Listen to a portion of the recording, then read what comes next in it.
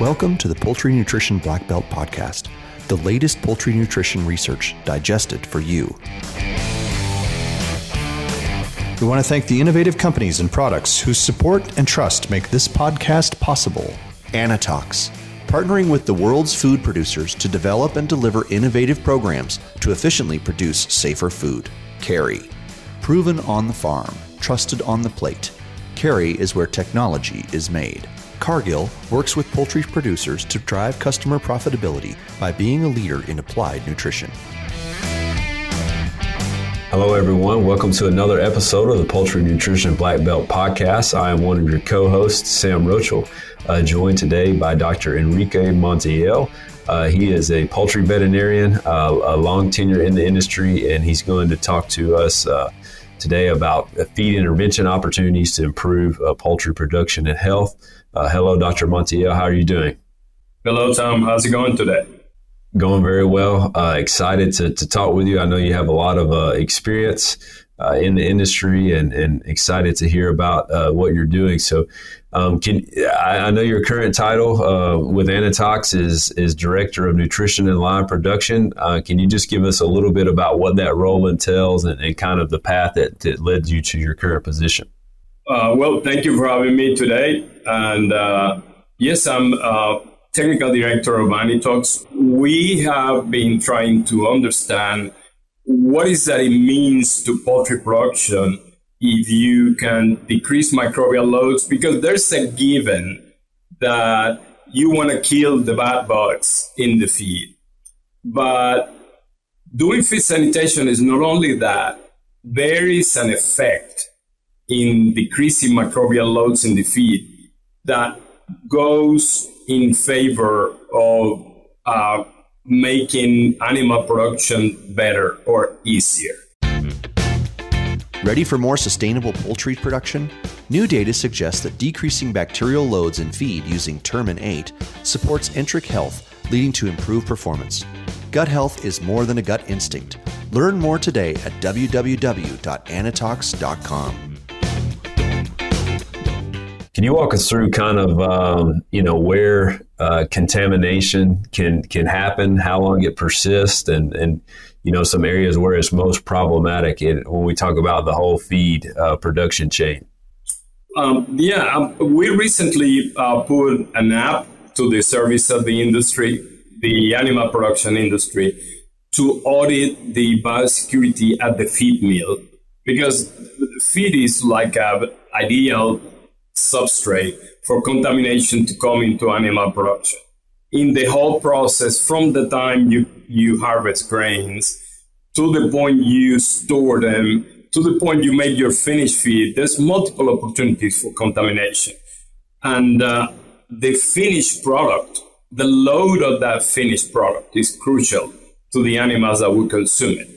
I'm talking about the microbial load. That are more problematic at maybe at certain times of the year, or based on the data that you're collecting, where do you see issues and what are some strategies around that? Yeah, well, pretty much any ingredient can be a source of contamination. Of course, the protein sources, especially the animal proteins, are more of a candidate to contamination. It has been identified that the crops, when they're brought to the feed mill to be part of the finished feed, can also be the source of important contamination. It's not only, again, eliminating the contamination that is of importance to animal and human health. It is that decreasing the microbial load has a beneficial effect, ultimately, to animal production, at least well proven in poultry. You think that's just a lack of looking maybe in the past, or do you think something has changed, or just we're getting better at collecting those data and analyzing those data? There's better tools now, but with the intensification of animal production, of course, more chances to contamination will occur. Sure. Yeah. No, that makes perfect sense. So what do you think, in your work in this, what do you think is the kind of the low-hanging fruit for someone who's really trying to, enhance the biosecurity of their feed and feed production system? Where would you look for a producer to start with this process? Well, probably, there's not a magic bullet. Biosecurity has to be at all levels of animal production, and the feed mill is part of that chain. Most feed mills will have a clean section, and then what is called a dirty one. In the clean one is where all the raw materials will be. And then the sampling you do has to target all these areas. And like all principle of biosecurity, you have to do your best to isolate that feed mill from any outside contamination that could land into those raw materials or those finished feed.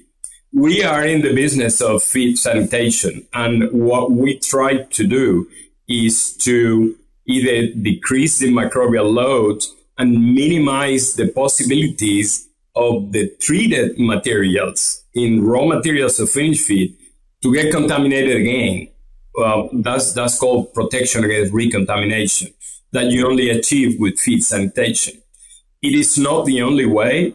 Probiotics are also used in the industry. And now a recent thought has been what happens is on top of decreasing the microbial load, you use a probiotic. So by decreasing your initial bacterial load, then your probiotic has a better chance to work because it will have less competition. When you identify, and this is where the sampling plays a crucial role, when you do your sampling, you identify your high-risk materials.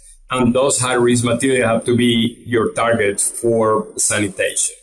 The way to do that is either looking at the intake as the raw materials come to be part of the finished feed, or to treat the finished feed in the mixer, or a combination of both. There can be also a combination of what you do in the mixer and what you do post-pellet. Because you can split these treatments to make them work more efficiently. Are there some best practices for sampling that you recommend, or things that you see are commonly done incorrectly that could help with this whole issue? Yeah, absolutely. That would need to be a separate call. There is a sampling protocol, but the basic principle is that with your sample, you cover all your possible high-risk areas, which is from your raw materials to your finished feed. You need to know what happens in the loadout, and you need to know what happens in terms of contamination between the loadout and the point of consumption at the farm. There are some feeds that leave the feed mill very clean. No, that makes perfect sense. And what about at the farm? I mean, storage at the farm, does that seem to be so obviously you have the trucking issue, and then at the farm, the storage, is that a problem point as well? That's also a problem. I mean, the feed bins at the farm need to be part of your sampling. And you'll be surprised sometimes what you find in the feed mill and what you find in the feed bins at the farm. This needs to, you need to know that all your efforts are not going to be wasted when the feed arrived into the feed bin at the farm. Again, that you need to check that it was cleaned regularly, that it looks good visually, and then that it looks good testing-wise, that you collected a sample and it tests clean. Right, yeah. Very good. Are there other intervention opportunities that you want to discuss to enhance the system? Well, probably the whole concept, the industry uses a variety of different agents to treat feed. What's important is your objective. If you want to clean your feed and you need the feed to stay clean, you need to use a certain type of products that are called feed sanitizers.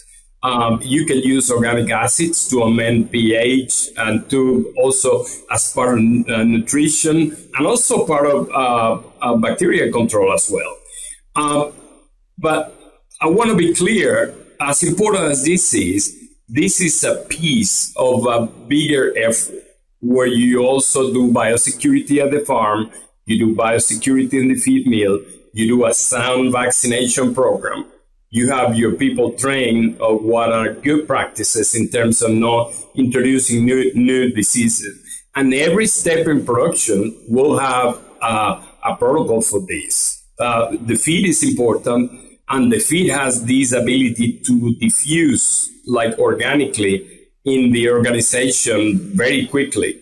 But again, is part of the effort. The most important thing is to understand all your efforts to clean your feed, of course, will help the quality of your feed. But now we're probably, I would say, starting to understand that it has a benefit for the animal, not only in terms of preventing contamination that will cause a disease, but the volume or the level of contamination as a whole has an impact in the animal. We know there's some assessment we've done in terms of production and performance, and now we've moved one step forward and started investigating the microbiome. And we've understood already that when you decrease the microbial load in the feed, the microbiome of those animals that consume treated feed is different than the ones that didn't. What is the practical consequence of that? We're still working on, but there is an important change to trigger there that is something probably totally new. Yeah, very interesting. No, I think there's a lot to be learned on this, and thank you for all the work that you're doing in this area and help us to get smarter around biosecurity and what that means, not just from a regulatory standpoint, but also from the animal health and performance standpoint. So, well, thank you for having me today, and we're ready to talk anytime. I'm a poultry person, but in recent years I've gotten into swine and into other species too. Sure. Yeah. Absolutely. Well, I appreciate the discussion, Dr. Montiel, and have a great day. And thanks, and look forward to learning more from you on this in the future. Thank you. Thank you for having me. You bet. Thank you. And thanks to all of you for listening for another episode of the Poultry Nutrition Black Belt Podcast, where we break down the latest in poultry nutrition and research in approximately 10 minutes. And look forward to talking with you again. Thank you. Hey everyone, we're always searching for the latest and greatest research to share each week. And if you have a poultry nutrition related research trial and would like to come on the show and talk about it and share it with us, feel free to email the research link, the paper where we can find it, or the abstract to hello@wisenetics.com. That's hello@wisenetics.com. And I look forward to hearing from you.